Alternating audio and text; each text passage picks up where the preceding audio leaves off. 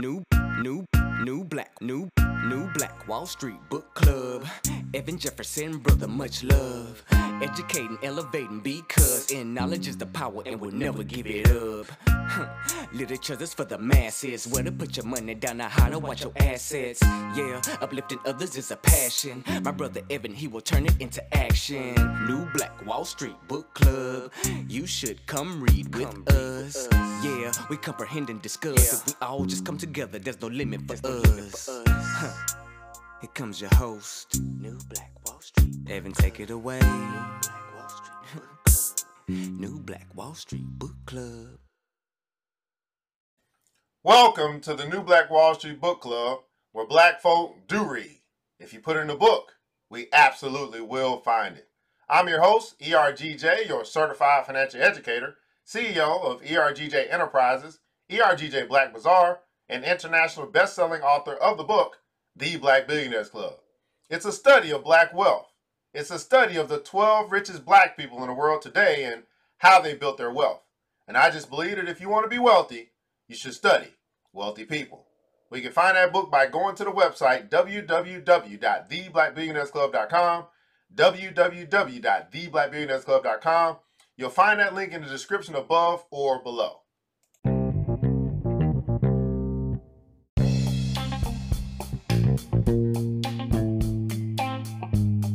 Our affirmation of the day is September 3rd, and we are still here, right? We're still here. So we want to thank God, first and foremost, that He's given us another opportunity to be here, another opportunity to finish our mission, another opportunity to be here on September 3rd, 2019, is the day that we're doing this broadcast live. Our affirmation of the day, the title is Call It the Way You See It. Now, what we're going to do with our affirmations, we're going to actually do a quick broadcast every morning with the affirmation of the day. So it's motivation for your daily motivation. So you still get something in the morning. It just won't be this long drawn out. It's going to be more of a 10-minute nugget to get you started, get you a quick pick-me-up. And then in the evening, Monday through Thursday, 10 p.m. Eastern Standard Time live, we'll do the Black Billionaires Club. So that's going to be, not the Black Billionaires Club, the New Black Wall Street Book Club. But our affirmation for today is this: to avoid spiritual and moral blindness, I will keep my eyes, my mind, and my heart open. Everybody put it also open and repeat after me. If you want to get this affirmation, you want to capture this thing, you want to make it a part of your growth and development, you want to sow a seed into your subconsciousness, repeat after me, billionaires. To avoid spiritual and moral blindness, I will keep my eyes, my mind, and my heart open. Now, let's do it again. Repeat after me. To avoid spiritual and moral blindness,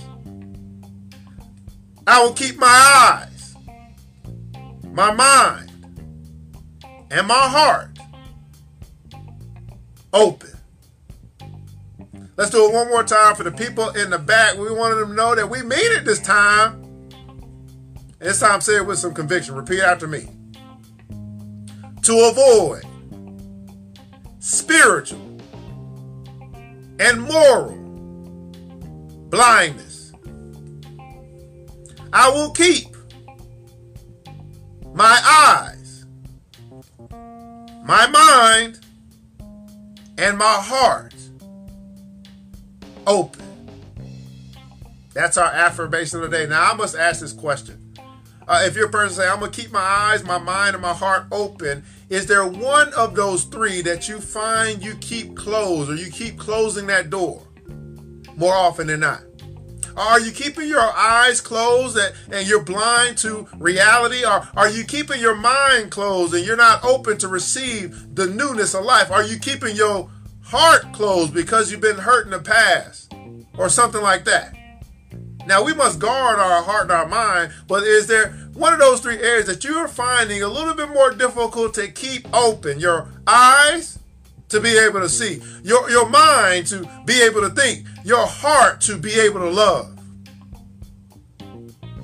Is there one of those three that you're having a little bit more difficult time than the other? To avoid blindness, keep your eyes to see, your mind to think. Oh, some other things we do with our mind too, by the way. Discernment, oh, that's the mind. And your heart open. Everybody put a console hashtag open. I want to hear from you today as we're getting our affirmation. Is there one of those three areas? Just being honest, you don't have to put in the comments if you don't want, but I just want you to think about it. That you're saying, you know what? I have a hard time keeping my heart open. I just keep getting let down. I can't do it no more. I didn't realize this, but my mind has been closed. I ain't learned that in a long time. I have not educated myself. I'm not open to new ideas. I'm pretty cynical at this point. It is what it is. It's kind of what people say who have their mind closed. Are your eyes closed? Although you might see, you have eyes to see, but you are still blind. You're not seeing reality. You're in some magical, mystical world. You ever meet somebody who can't really see exactly what's in front of them? Somebody who continues to not be able to see opportunity? To avoid, oh, this is good, to avoid spiritual and moral blindness, I will keep my eyes, I will keep my mind, and I will keep my heart open. That is your affirmation of the day. Here on the New Black Wall Street Book Club. That's our appetizer. Just kind of get us ready for the full course meal. Get us ready for the meat. And of course, the meat is what makes the great great.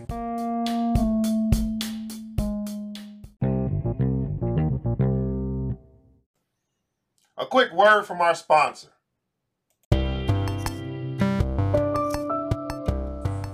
Don't just buy black, decorate black. ERGJ Black Bazaar is the Afrocentric marketplace, and we specialize in urban home decor. Anything from shower sets to wall tapestries to duvet cover sets, you can decorate your entire home with original black art inspired gifts. Check us out at www.ergjblackbazaar.com, www.ergjblackbazaar.com. ERGJ Black Bazaar, the Afrocentric marketplace. We make group economics easy.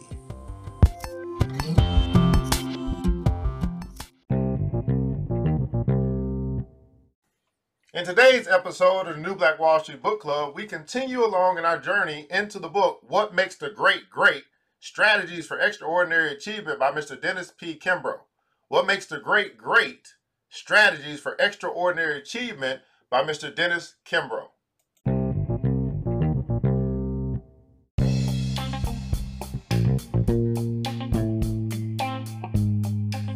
We're continuing on our journey to What Makes the Great Great, a book written by none other than Mr. Dr. Dennis P. Kimbro. Dr. Dennis P. Kimbro, What Makes the Great Great? And we are in a chapter that's talking about the greatest secret. Talking about the greatest secret, which is you are already rich. Everybody put in the console, I am already rich. You are already rich. You are already rich. Thanks so much, Ms. Monica. Thanks so much for it. So I guess I'm not getting the comments again on my Facebook. Okay, I'm going to do it this way. We're going to see these comments. I'm going to make this thing work. Give me just a second. Already rich. You are all right, there we go. All right, I'm seeing the comments now. Brent Kennedy. All right, what's going on? Thanks so much. All right, I'm already rich. That's the greatest secret. That's the chapter we're in. We're talking about what makes a great great. And tonight, we are going to move into our section, our different section. We'll see how far we get. Will you master money, or will money master you? Will you master money, or will money master you? Let's read. You now have an understanding of the fundamentals of wealth and prosperity. How many guys would say, you know what, fundamentally I understand these things now? The fundamentals of being wealthy, the fundamentals of creating wealth, I kind of pretty much get, right? What are some of those fundamentals, by the way? Well, spend less than you earn is a fundamental. You will not be rich if you spend more than you earn. It's pretty simple to understand that. I think we understand that at this point in life. So it's a fundamental that we can understand. So we understand. How many guys would agree that you understand? If you say, hey, I do understand. Some of us, we overstand the fundamentals of wealth and the fundamentals of property. These are considered principles. Same principles that are in the Bible, same principles that are in the Quran, same principles that have been around for thousands of years. These are things that I believe at this point in time in life we understand. Would you say that you understand? I understand the fundamentals of wealth. It's not like I don't know that I should spend less than I earn. I understand that I should keep a 10%. I should pay myself first. It's not like I don't understand it. I might not do it, but I can't say that I don't understand it.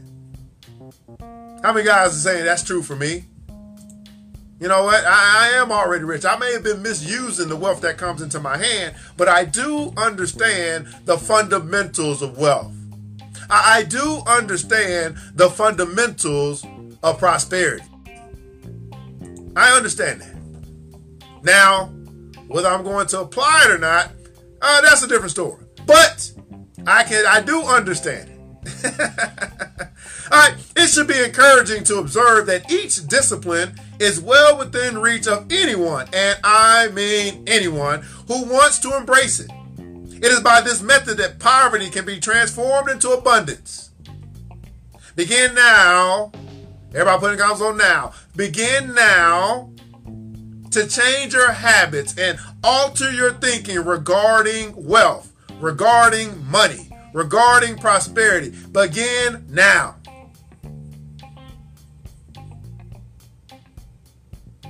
Make a commitment to do whatever it takes to apply the greatest secret to your life. To be poor and to have developed an aversion for poverty is a positive step toward experiencing great wealth. Still, if your thoughts are allowed to go unchecked and you entertain ideas of lack or limit, you may be blind to those opportunities that can alter your life for the better. As you continue to read, please remember, those who fail to understand their history are doomed to repeat it. Those who fail to understand their history. Now, I love to talk about history, especially during a time like this, as we are closing in on 100 years after Black Wall Street, which is what's very important to me. And in 1920, we owned and controlled our own city, owned and controlled the companies or the businesses that ran that city by force, of course. And now we're coming up 100 years later, and there's a statistic that's out there that's saying that 100 years after Black Wall Street, of course, this book club is named after Black Wall Street, the new Black Wall Street book club, but 100 years after Wall Street or Black Wall Street, as a community, we own less now per capita than we did 100 years ago.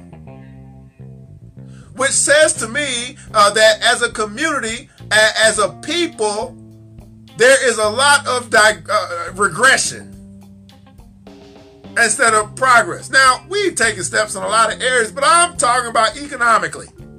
I'm talking about money. I'm talking about ownership. I'm talking about the greatest secret, that we are already rich.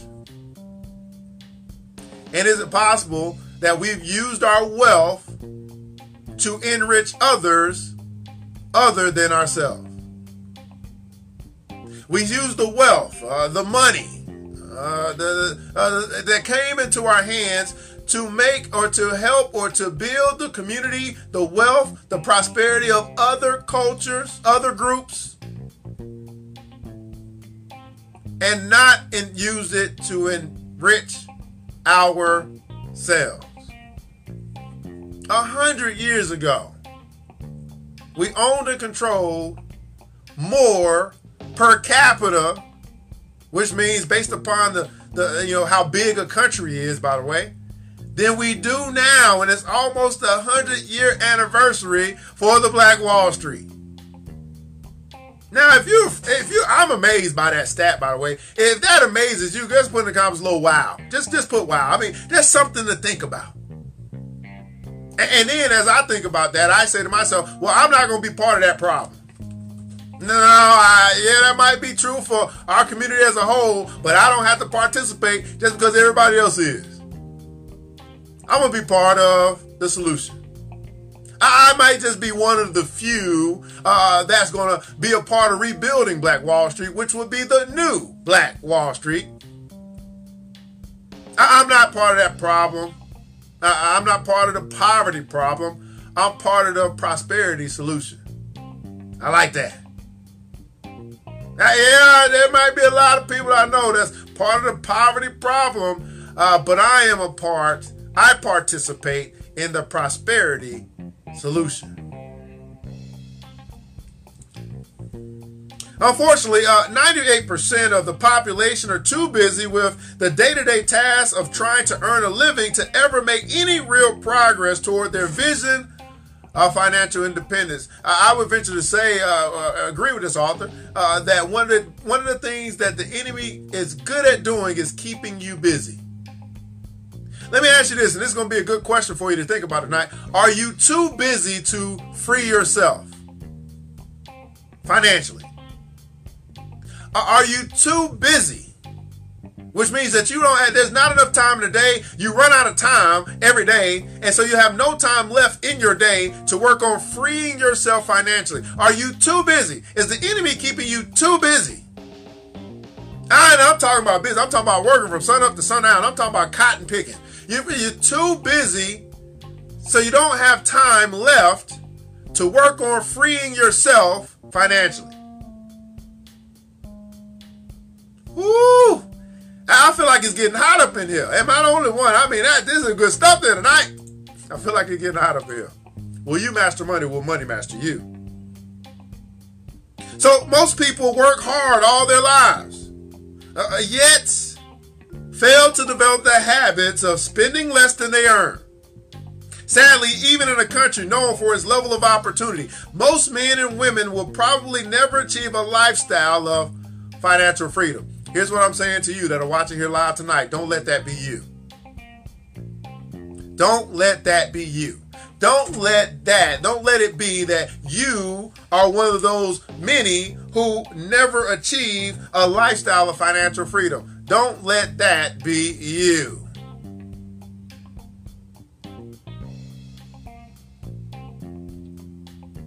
Now, what's that song say? I want to be free.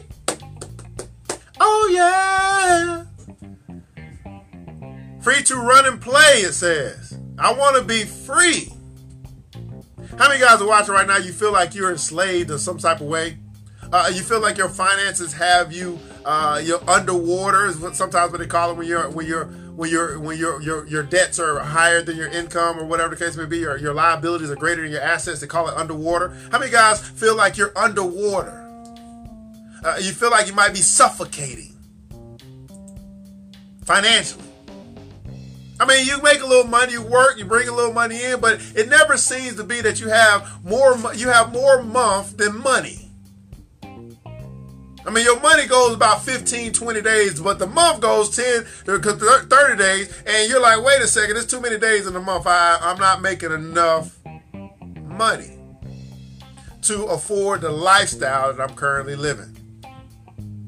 I'm not quite disciplined myself to be in a position where I'm spending less than I earn. A fundamental of wealth. Everybody put it also hashtag wealth. That's a fundamental. It's like numero uno. It's like principle number one. Again, I want to say this for the people that have not heard this already. If you never spend less than you earn, you will never retire. You'll always be broke. You'll live a life where you owe everybody and own nothing. If you never discipline yourself to spend less than you earn, you will never own anything. And if you don't own anything, that means that you won't have anything to pass down. You won't leave an inheritance for your children's children. But it will be some bills that you'll leave in your will.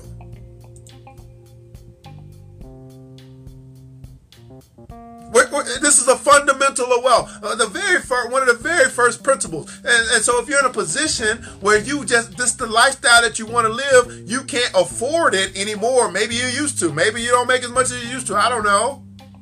That means that you got to change your lifestyle until you can afford to live that lifestyle. And so there's so many of us who our eyes are bigger than our wallet. It causes us a lot of pain and strain because we want what we can't afford. And we're not disciplined enough, self-disciplined enough to say, you know what? No, self, you can't have it today. You might want to save up for it later, but right now you can't afford it, therefore don't get it.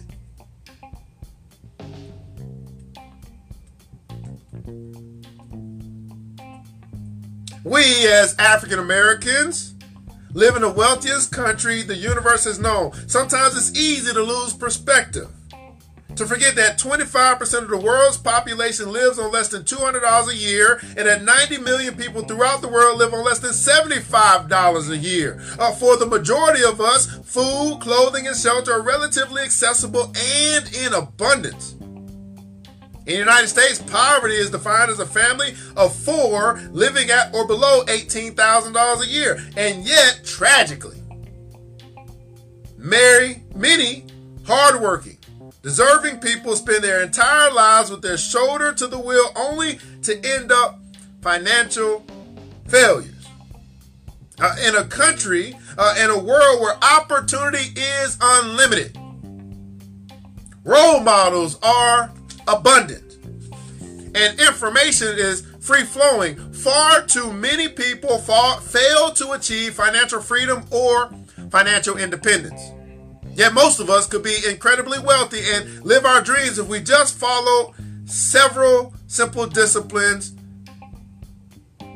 If we just follow several simple disciplines. Everybody put in the comments those simple. Now, I'll venture to say that the fundamentals of wealth, these things are not complex. They're very simple. I would even venture to say that they're not really hard. They're relatively easy.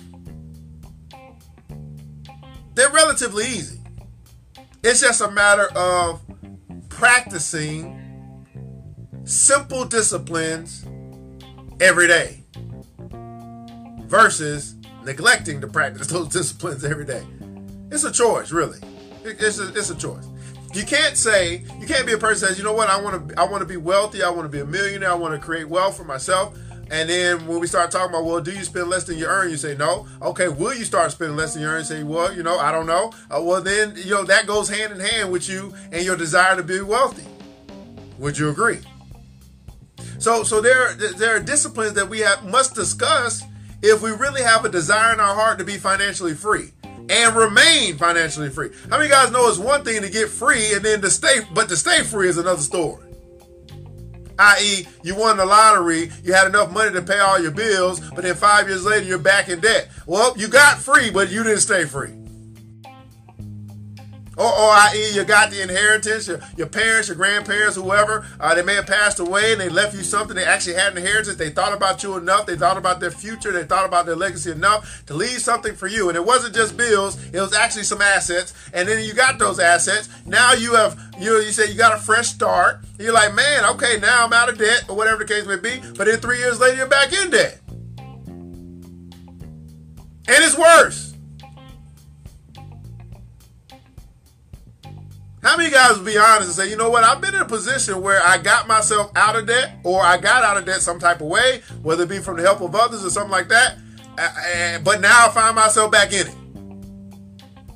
So I got free, I didn't stay free. And so I want you guys to understand there's a difference. There's one thing to get free, however it is that you do it. Now I found that the people in this world who get free by their hard work and their efforts without help from other people, they're the people that typically stay free. Why? Because they know what it feels like to actually get free. They know what it feels like to work their way out of their very own mess that they created for themselves. It's a whole nother story when you can just file bankruptcy. Or you can try to get stuff wiped off your credit that you know that you owe. Oh, let me not start there. Where did I go there? But people say, you know what? I created this mess. They're honest with themselves and they'll say, you know what, I created this mess. And they say, you know what, I'm going to do everything in my power to get myself out. As long as God gives me more time, I can get myself out. With his help, of course, of the mess that I created for my very own self. See, I believe some of us, we just got to be honest. We say, hey, you know what? I had a part to play in this financial mess that may be a part of my life right now. Some of the decisions I made, they weren't good decisions. They weren't wise decisions. Some things may have happened I just had to do, whether it be medical or something like that. We get it. But for many of us, it's not that serious. For many of us, we bargained our future for our present. Not knowing, right? Not knowing what tomorrow may bring, we bargain tomorrow so we can have satisfaction today. When I say that, that's what it is. That's what it's called when you go into debt. When you willingly choose, voluntarily choose to go into debt, you're basically saying, I'm going to bargain my future earnings, quite possibly, to have satisfaction for today. Knowing that I don't know what tomorrow is going to bring, but hoping that tomorrow will bring me consistency, tomorrow will bring me more, whatever the case may be. That's the concept of signing your name on a dotted line to get debt of some sort. Now, some of us can justify the debt that I accrued, the debt that I signed for, the debt that I signed my name, I put my name on the dotted line for. It allowed me to be able to move my family into a house. We get it. That's justifiable debt, I guess, that you took, right? But it's still a decision of bargaining your future, hoping that in the future you're going to continue to have employment or continue to have some type of income that's going to be able to pay for the debt that you signed for 20 years ago, 15 years ago, 30 years ago, whatever the case may be. Everybody put in the comments, oh, bargain. So we've got to begin to understand the concepts of what it is that we're doing when we make some of the decisions that we make. Debt equals bargain my future for present day satisfaction. That's a good definition, would you say? I think that's a great definition for debt. It's bargaining my future for present day satisfaction. Financially, of some sort. Woo! So Tom Barhart, in his book, The 5 Rituals of Wealth, shares the following tale. One day in 400 BC, the Greek philosopher Socrates and a student walked through a marketplace in Athens. Socrates, the wise teacher, browsed among the merchants, stopping at each stand to compliment the shopkeepers of their wares. Ironically, he never bought a thing. His pupil, noticing the philosopher's actions, questioned why he loved to frequent the market but never purchased any items. Socrates replied, I'm always amazed to see just how many things there are that I don't need. So many times people manage their money in a way that prevents them from appreciating the true level of wealth that they already possess. They buy and spend, and many times commit their hard-earned dollars to everyone else, never keeping any for themselves. Oh my goodness. We commit our hard-earned dollars to everyone else, never keeping any for ourselves. Wow. The problem is they forget to make themselves just as important as those who are competing for their dollars. In essence, they give all their economic power away. Everybody put in the console, I am important. They forget to make themselves just as important as those who are competing for their dollars. In essence, they give all their economic power away. And I want to say this right now. This, I believe, is the biggest travesty that has happened in the black community. That we give all of our economic power away, generally speaking. We give all of our economic power away. I want some of you to really just think about this for a second. I want you to understand that your paycheck is power, no matter how big or small it is. The income that you have that comes through your business or comes to your business or whatever the case may be, that's power, economic power, no matter how much or how little or how small, how big that amount is. But are you using your power or abusing your power by giving all of your economic power away? Let me give you an example.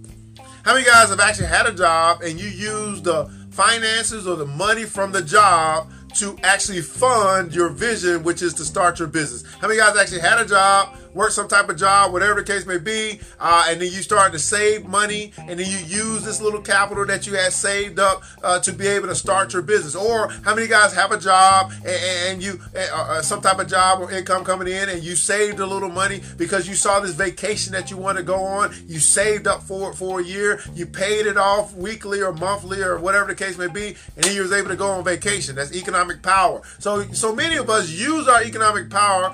Not many of us. We all use our economic power. Most of us use our economic power for self-gratification. Right?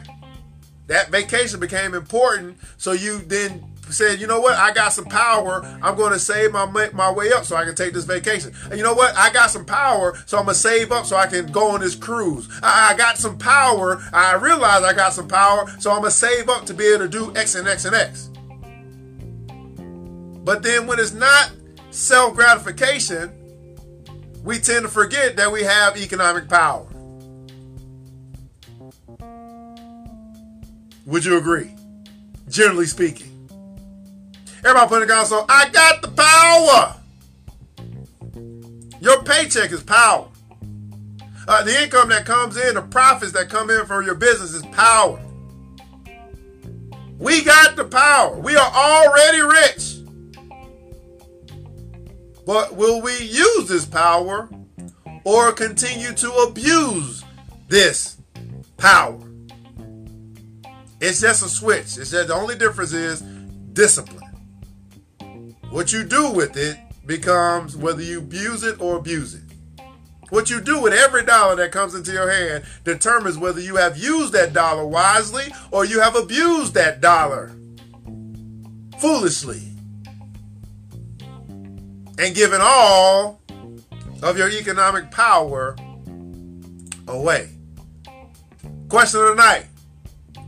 Will you master money or will money master you? Will you master money or will money master you?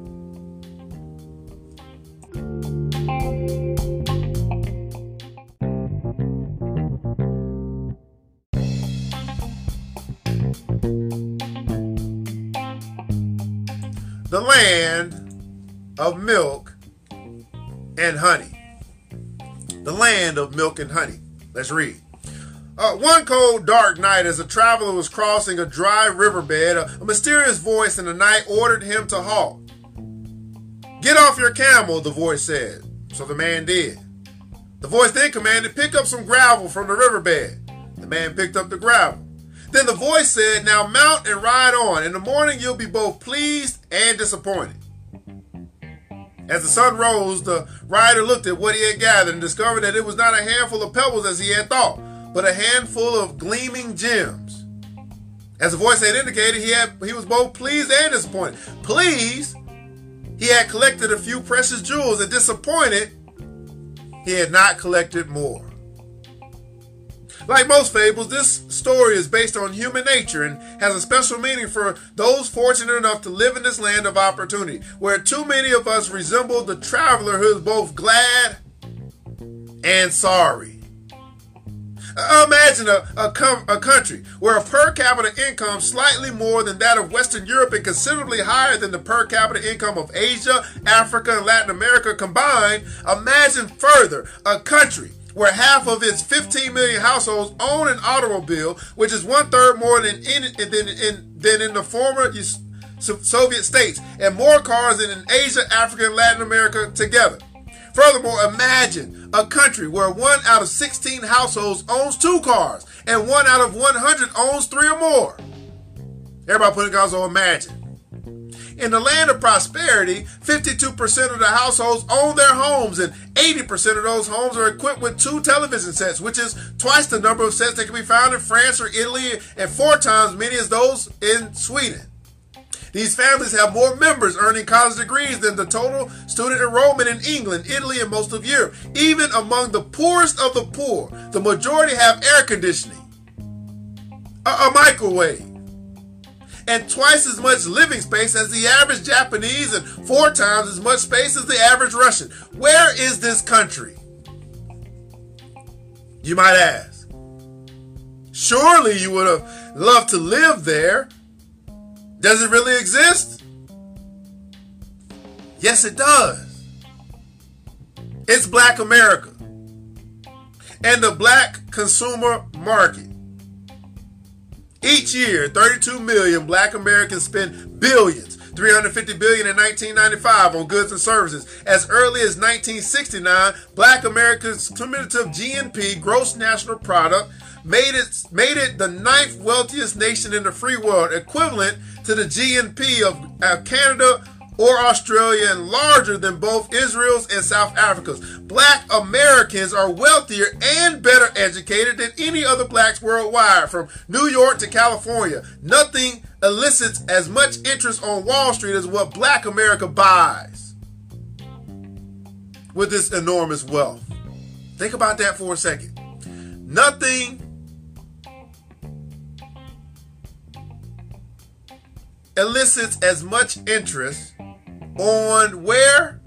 On Wall Street. The people that you and I might say are, our competition, or the people you and I might say don't care nothing about our community. You know what they care about? You know what gets them interested? Is what Black America buys.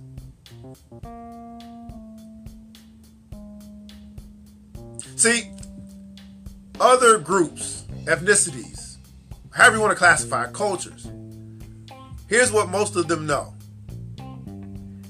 If they want to get rich, open up a business in a black community that you have found where Black America will buy.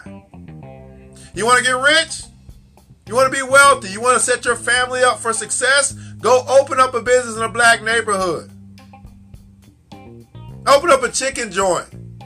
Open up a Chinese restaurant. Open up a hair salon or a beauty supply store. Go open up a liquor store. Go be a franchise at a Walmart. You want to be wealthy? You want to set your family up for success?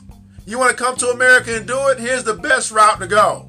Find a black neighborhood and go open up a business that you have found elicits where black folk will buy.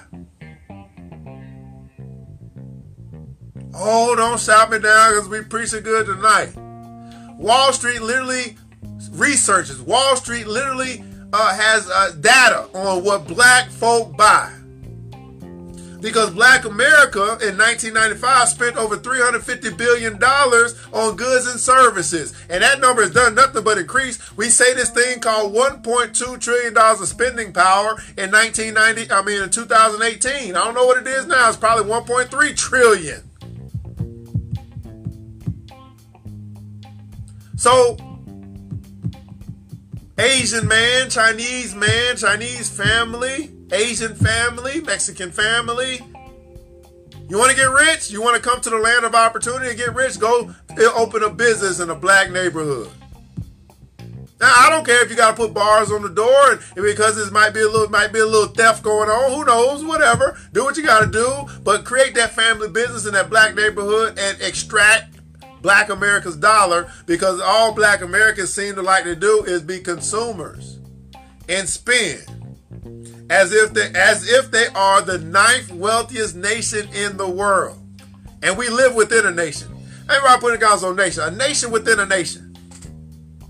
That's what we're talking about. We have a community. We have a nation within a nation. if you were to just bundle up all of Black America itself, it would be the 9th largest country, which basically saying it captures, it holds the flow of money, the 9th wealthiest in the world. And we're a nation within a nation. I'm telling you, I don't know about y'all, but my eyes are open. You want to get rich, find out what Black America likes to buy. And open up a business just like every other nation, ethnic group does. That floods our communities. Open up a business where you know Black folk are going to buy this. This hurts. I mean, this the bomb.com. This kind of hurt tonight. Woo, Lord. So consider these trends. Everybody putting comments on trends. It's important to know the trends. Consider these trends. The 1990 Census Bureau found that the median Black family income was only 60% of the white median income, where it has been since the mid-1960s. However, East Indians, Koreans, Chinese, Japanese, and West Indian immigrants are carving their niche in the United States economy and creating great wealth along the way. Today, 47 out of every 1,000 East Indian and Korean Americans earn $100,000 a year, while only 15 of every 1,000 whites earn as much. Currently, 49 of every 1,000 U.S. workers are self-employed, although more than 65 of every 1,000 Asian Americans are self-employed. Only 9 out of every 1,000 Blacks are. While Blacks constitute 12% of the population, Black businesses account for less than 1% of all business revenue. So although we make up 12% of the population, our businesses only make up less than 1% of business revenue. Do you see a problem there? We're misrepresented in the business community to serve our own community and beyond. There's a misrepresentation of Black businesses. I don't know if it's a misrepresentation. This could be true. I don't even know if it's a misrepresentation.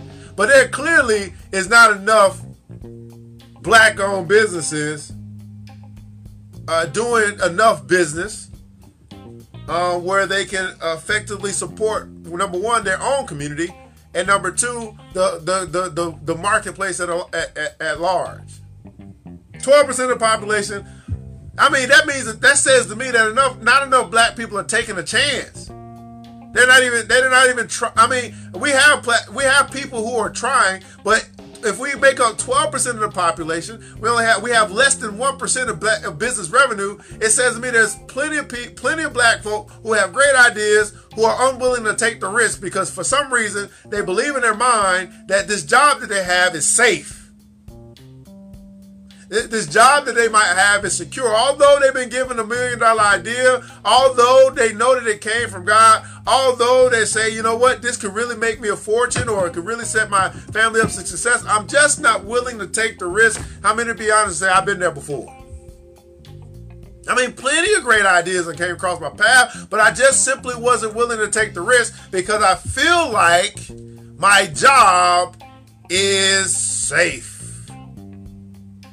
and secure. Although every year that I'm at that job, I see another person who looked like me. I see a person who was right across the cubicle from me who thought that their job was safe and secure, and they find themselves getting the pink slip. Not needed anymore. I see that happen all the time, but in my heart of hearts, for some reason, I believe that my job that I have is safe and secure. Uh-oh. So Monica said, not enough quality Black businesses? That's debatable. I mean, well, when we don't have enough Black businesses, of course we can also say we don't have enough quality Black businesses. So I guess that's probably some type of percentage of the businesses themselves. We already have not that many Black businesses, period. And then out of those Black businesses that we have, clearly then we're not going to have enough black businesses also. So, I mean, I think that's relative to the number. I think as we get more and more black businesses, we'll find more and more quality black businesses. But I think that ratio will probably still stay the same. I don't think that. I think that's a ratio that just happens, right? It's going to be out of every 10, you're probably going to have 2 that just don't make the grade. I mean, these are numbers. These are relative to numbers itself. Liliana the Valley says, so many of our people support everyone but other black folks. Sad, asking for discounts. Yeah, we know it to be true. Another stat, the total assets of blacks nationwide rest as a minuscule $1.6 billion, less than 0.1% of the total. At the 20th century nears its end, there are still major metropolitan markets where blacks have yet to penetrate the banking industry. For example, Los Angeles and New York City together operate only one black-owned savings and loan and no black banks. Contrast this with Miami, where Hispanics control 30 banks. Another stat, according to the Federal Reserve, other ethnic groups tend to be more loyal to merchants of their own kind. Everybody putting the cause on loyal. Capital within the Chinese community circulates there 5 or 6 times among other Chinese entrepreneurs before leaving the ethnic enclave. While blacks' money earned in the community usually leaves within minutes. From 1969 to 1994, the proportion of black income spent with black-owned businesses dropped from 13.5% to 7%. That's from 1969 to 1994. There was a decrease of where we spend our money. Well, we don't even spend our money with our own kind.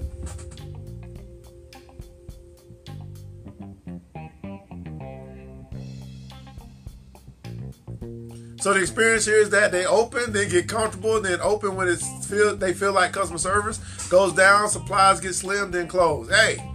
And I'm definitely not discounting that experience. I mean, I've had that experience. I mean, many black, not many. I'm not going to say it's many. I'm going to say it's been few. It's been very few for me. Out of all the black businesses that I kind of find out about or meet or whatever, I would say that's the few. Now, here's also what I understand about people. We tend to, and it's not you, Monica, but I'm just saying in general, we tend to heighten, we tend to maximize, we tend to make it way more grandiose when we have a bad experience. And we tend to minimize our great experiences. So in other words, if someone had a bad experience of a black-owned business, that would probably go viral. But they may have had 9, 8, 9, 10 other great experiences at other black businesses, and that won't go viral. Why is that? Because we tend to exalt our things that don't do work well for us. That bothers us. That gets on our nerves. It tends to take a heightened position in our feelings and our emotions when we're not served properly, whatever the case may be. But when we're served with excellence, we don't go out and shout to the mountaintop, man, look what this business did for me. Now, of course, I'm talking in general, but this is generally what happens.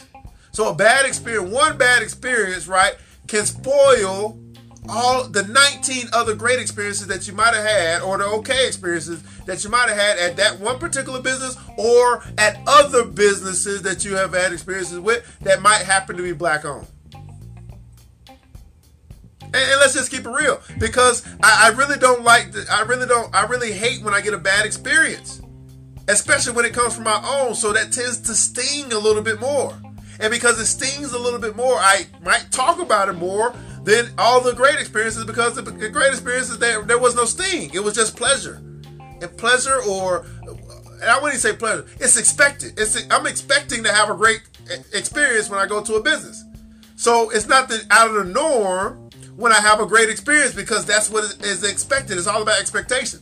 But then when I have a bad experience, I wasn't expecting to have a bad experience. That's the sting. And now I can talk about that a little bit more than all the things that I had that came my way that I expected. Would you agree with that? Is that a good breakdown of that? Right, I think that's a good breakdown. In general, generally speaking. Now, of course, there's some businesses that need to get their act together. But I think we must understand as well that a lot of our business not a lot, some of our businesses simply haven't learned how to do business. I mean, they're still in entrepreneurship hustle mode. They're still trying to figure out a way how to make it. They had the dream. They went far enough to turn that dream into something of reality, right? Let's give them credit for that, right? They had an idea and they took a risk to work on building their dream. But many times they get so involved in the working in the process of their dream that now there's no time for them to work on their dream, which is why we created the Black Business Development Mastermind. Right? But I want to say I'll give them credit because they did what many people simply won't do. They bet on themselves. They did what many people simply won't do. They put in the effort. They got the place open. These are big steps. These are huge steps for many people who have now, taken a step to at least start. While others look at these opportunities and they won't even get started. So let's give them some credit for at least starting. For at least getting something that you could actually see physically come into fruition. Although it may not be run the best, although they still got some areas of improvement, man, they got a business and it's functioning. Are we able to give them some credit there? Because we're talking about 0.1%. We got businesses. We got 12% of the population, but only 1.1% of black business revenue. Disproportionate in its numbers itself. Now these same proportions we talk about in sports and how we have all these black players, but we don't have a few black coaches. It's the same proportion that seems to be around all these different industries where you have a lot of representation from black culture, but you have a misrepresentation or a disproportionate representation of ownership in those particular arenas. Whether it be football, basketball, baseball, don't matter. Black participation, but a lack of black ownership. This is a problem. Oh, and we living in the land flowing with milk and honey. Land flowing with milk and honey. Let's keep going with a few more stats. West Indians and Africans, nearly 10% of the new immigrants have surpassed the living standard of Native American blacks. Furthermore, black West Indians earn significantly more than the average white American, are better educated than their white counterparts. The United States Census Bureau claims that nearly 2 million Americans are of millionaire status. However, there are only 90,000 blacks who earn more than $75,000 per year. These are numbers. These are stats. So what's the answer? You need to only look around. As you do, think for a moment. Are the most successful people you know those with the highest intellects or talents? Are the wealthiest those who live life to the fullest and partake in the finer that life has to offer, the brightest, the smartest, or the most gifted? If you think they are, I dare to disagree. Wealth comes to the man or woman who sees and uses his or her potential for wealth. Everybody putting the console potential. Wealth comes to the man or woman who sees and uses his or her potential for wealth. So those two action steps, he says. He says you got to see it first and you got to use it. We're talking about the power of your potential. You got to recognize it first. That, man, I do got the potential. I got the potential. I mean, I got unlimited potential. I mean, I can make as much money in this world as I want to make. I have the potential to do that. Matter of fact, when we say potential, another word that comes to mind is possible. It is possible. Because all things are possible to him or she who believes, right? So I already have the potential to earn as much as I want to earn. And so that's me being able to see and recognize that I got the potential. But then we go into using that potential. This is where a lot of people check out, because now this requires work, effort, energy, time. Those three things that people simply don't want to put into their potential: work, energy, and time. We're going to call that WET, the WET philosophy. Work, energy, and time. And you know what? I'll be creating all these new little I got all these new little speaking places thing I'm gonna be teaching on and speaking about when I go to all these conferences and stuff. We're wet. Are you wet? Work, energy, and time. Thank you so much. I got me something new to talk about.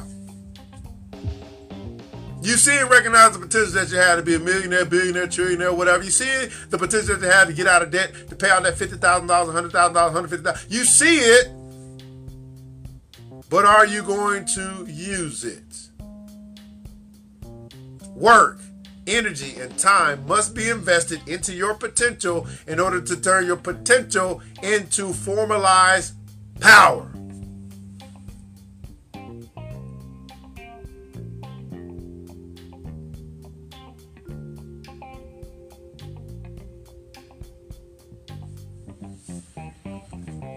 Wealth comes to the man or woman who sees and uses his or her potential for wealth. Chances are these men or women have made a decision. Everybody put in comments on decision. A decision. A decision to set priorities. A decision to pay themselves first. A decision to keep their economic power for their own benefit. A decision. Individual millionaires consume very little of what they create. Society assumes that the wealthy wear expensive clothing and live in sumptuous housing. Many people who are leveraged to the hilt do, but not true millionaires. The most successful are more likely to wear a Seiko or a Timex than a Rolex, to be as comfortable with clothes off the rack as high-end designer fashions, to drive a Chrysler or a Ford rather than to drive a Mercedes or a BMW. To dine at home with their spouse as opposed to eating out, and to pay cash rather than bankrolling Visa or American Express. It never fails, says T.M. Alexander, a paragon of frugality. The folks I hire look better, smell better, and eat better than I do. And I pay their salary. The only thing that stands between them and poverty is their weekly paychecks. If someone looks wealthy, the odds are he isn't. Now this is wisdom. Because many of us, we have, kind of collected these virtual mentors of people who look like they are something. But odds are they are not. Is it possible that you've decided to follow people based upon them looking a certain way versus following people who have actually proven what they talk about? That they can easily pull up something saying, boom, here's how much we made last year. Here's our sales report. Here are our financials. See, too many of us, we get caught up in what sounds good versus what is good. We get caught up in what sounds good versus what is good. If someone looks wealthy, the odds are he or she isn't. They spend all their money trying to look like they're somebody when they really aren't. And all too often we get fooled by what looks good, but it may not be good. You understand? The Creator made you a creature who can think for yourself, who can believe and achieve in whatever you wish to accomplish. Do less than this and you cannot possibly fulfill your glorious humanity. The mind of mankind is filled with powers to be used, not to be neglected. Either these powers are utilized and the benefits of their use shared with others, or we incur the penalties for ignoring these gifts. How many of you guys are saying, you know what, I've been ignoring my gifts for way too long? For example, if you were in need of a house and you possess the lot, the materials, and the know-how to construct the house and yet neglected to build the house, you would understand your penalty as you sat in the cold and rain. Too many of us do not use our power to gather in the wealth that lies around us. As a result, we are penalized by poverty, misery, and worry. And we blame everyone else but ourselves.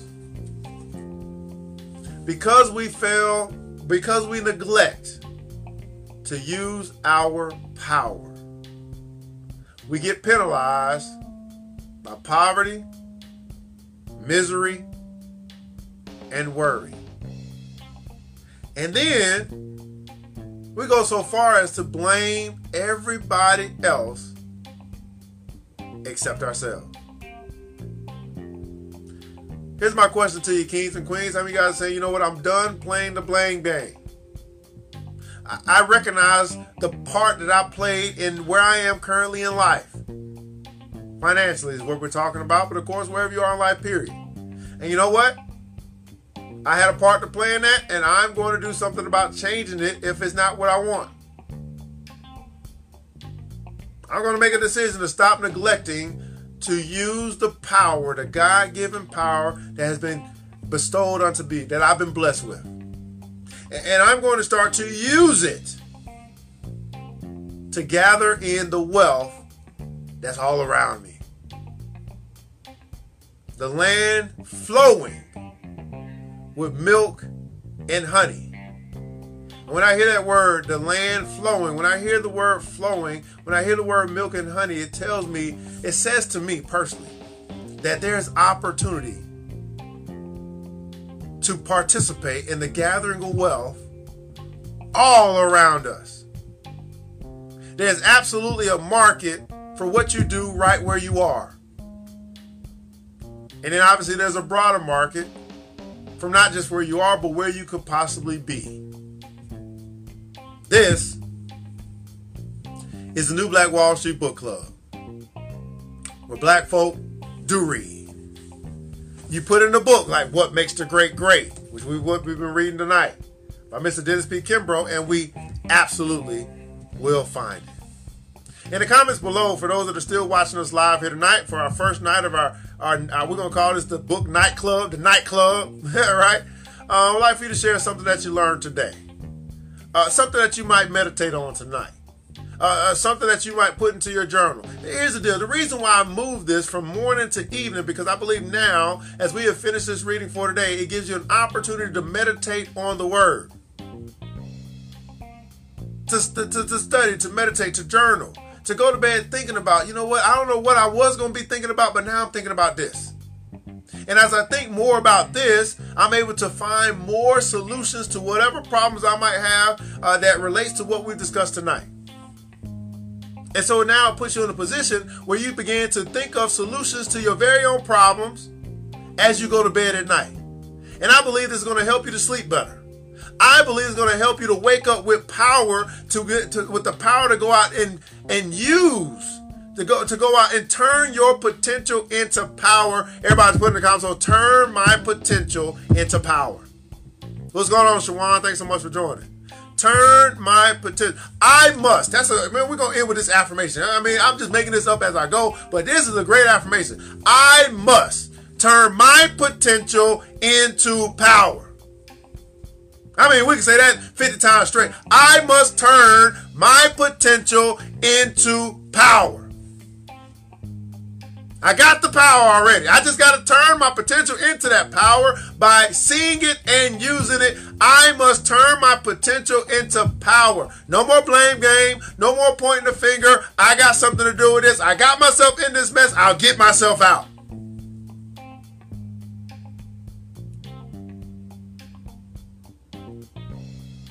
All we're really saying is that it's possible. Because there's nothing that's impossible. All things are possible to him who believes.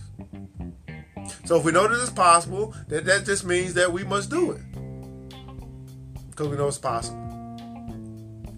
I must turn my potential into power. And absolutely, beautiful people, kings and queens, you got the power.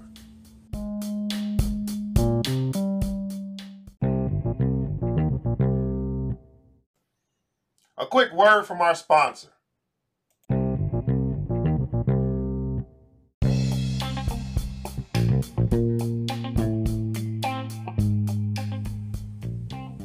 Monica Housen said, man, I am important. I have the power here on Facebook. Anybody else? You got some feedback for tonight. Do you like it? You say, hey, you know what? This evening thing, it might work. Let's see how this goes. Had to be on no time constraints. We're all probably getting ready for bed at some point. If you're on the West Coast, you might still have a little bit more time left. We're here on the East Coast. It's now turning into 11 o'clock, getting kind of late. But I'm filling my mind with some good stuff, so I can meditate on the good stuff and stop thinking about the negative stuff. And then I can go to bed dreaming about the good stuff. And then I can wake up having a great dream or having good thoughts in my head. And now we begin to say, you know what? Now I'm chewing on this thing and chewing on this thing and chewing on this thing. I'm feeding myself good stuff. I begin to plant good seeds into my life. I begin to get good results. I will reap what I sow. And tonight, hopefully you have found that we're sowing good seed into your fertile mind, which is the ground. As that seed is being sown, as you water it, as you cultivate the land, as you're patient in the process, then results will follow. See, the good book that has this thing, it says, you know what, you be a farmer. It's a parable of the talents.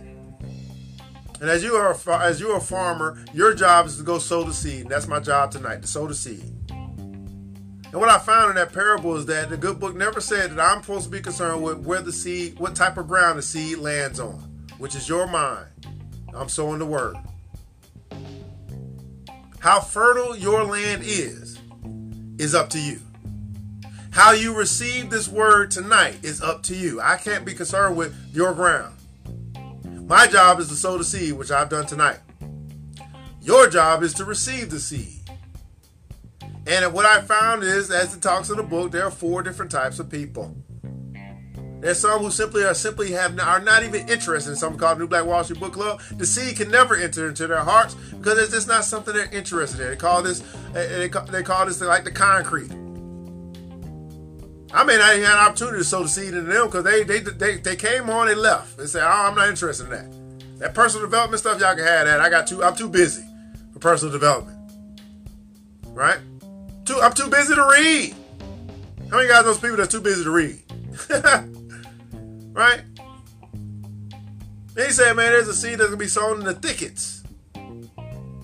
Called us the thorny. The first one was the stony ground. The seed can't even it can't even rest there. Birds come up and fly away. So sow your seed, you're going to sow into some stony ground. Some thorns and bushes and stuff like that. Right? These people that hear the word, right? But the seed takes no roots. They didn't meditate on the word. They heard it one time and said, that sounds good. That's a nice little broadcast last night. But they never took time to study it and do anything with it. And he talks about another type of ground. He said, man, these are the people who are going to get super excited about what you share tonight. They're like, man, that was powerful. But they didn't take notes. So by the time they wake up in the morning, they have totally forgotten anything that you talked about last night. It never really got received in their heart. They liked it though. It was nice. It was cool.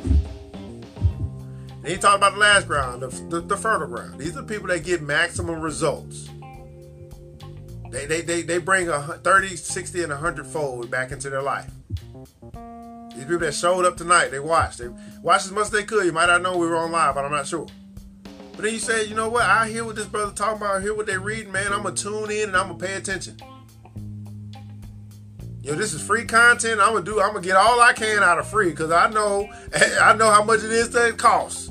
Read Rainbow 2.0. I'm engaged in the process. I'm gonna I'm gonna share. I'm gonna be a part of this program tonight. And then I got my little notebook.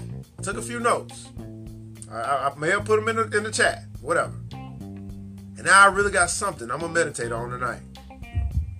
It could be the affirmation. It could be a word that we share within the broadcast. It could be anything. I'm not quite sure, but I know there's only a few of you that are watching right now who because the numbers always pan out the same, who display that this seed, this word is being sown into good ground, where you're going to reap a harvest in your life, not mine.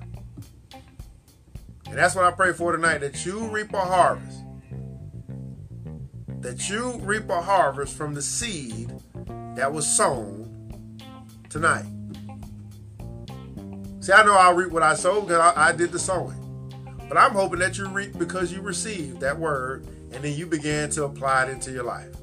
That's the whole reason why we do the New Black Wall Street Book Club.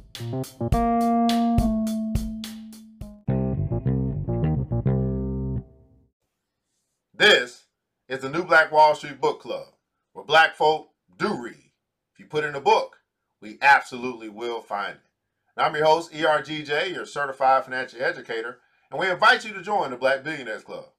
Get connected with brothers and sisters who are serious about winning with money, serious about success, and super serious about helping you to accomplish your goals and to build your dreams.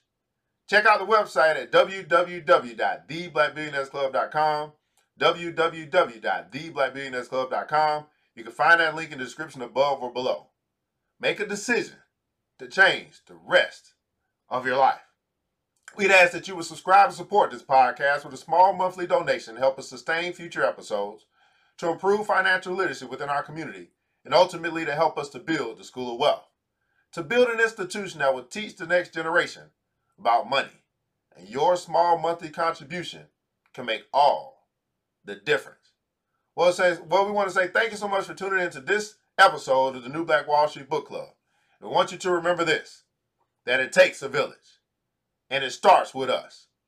Let's build as we climb together. We all we got, people.